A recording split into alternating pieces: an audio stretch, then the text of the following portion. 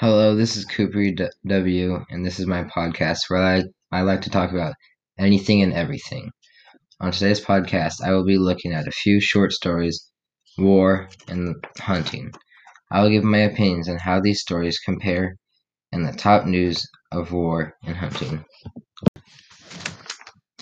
Both of these stories, The Sniper and The Most Dangerous Game, involve the main characters outsmarting their opponents to survive.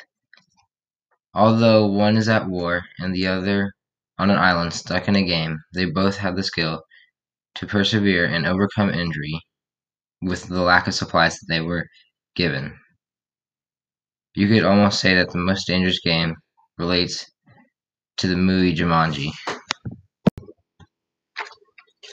War is a big issue in our society. The outcome of war is never better than how life was before it.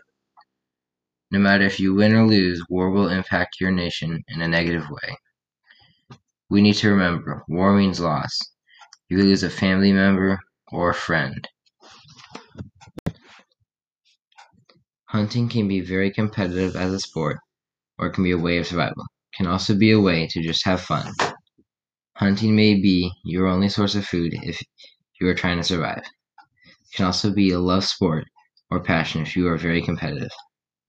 Also, if you want to have fun, it's a good activity for spending time with your friends.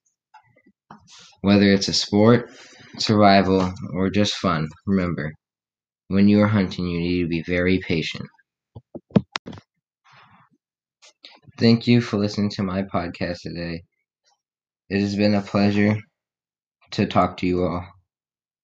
I hope you guys all have a great day today. Signing off till next time, Cooper W.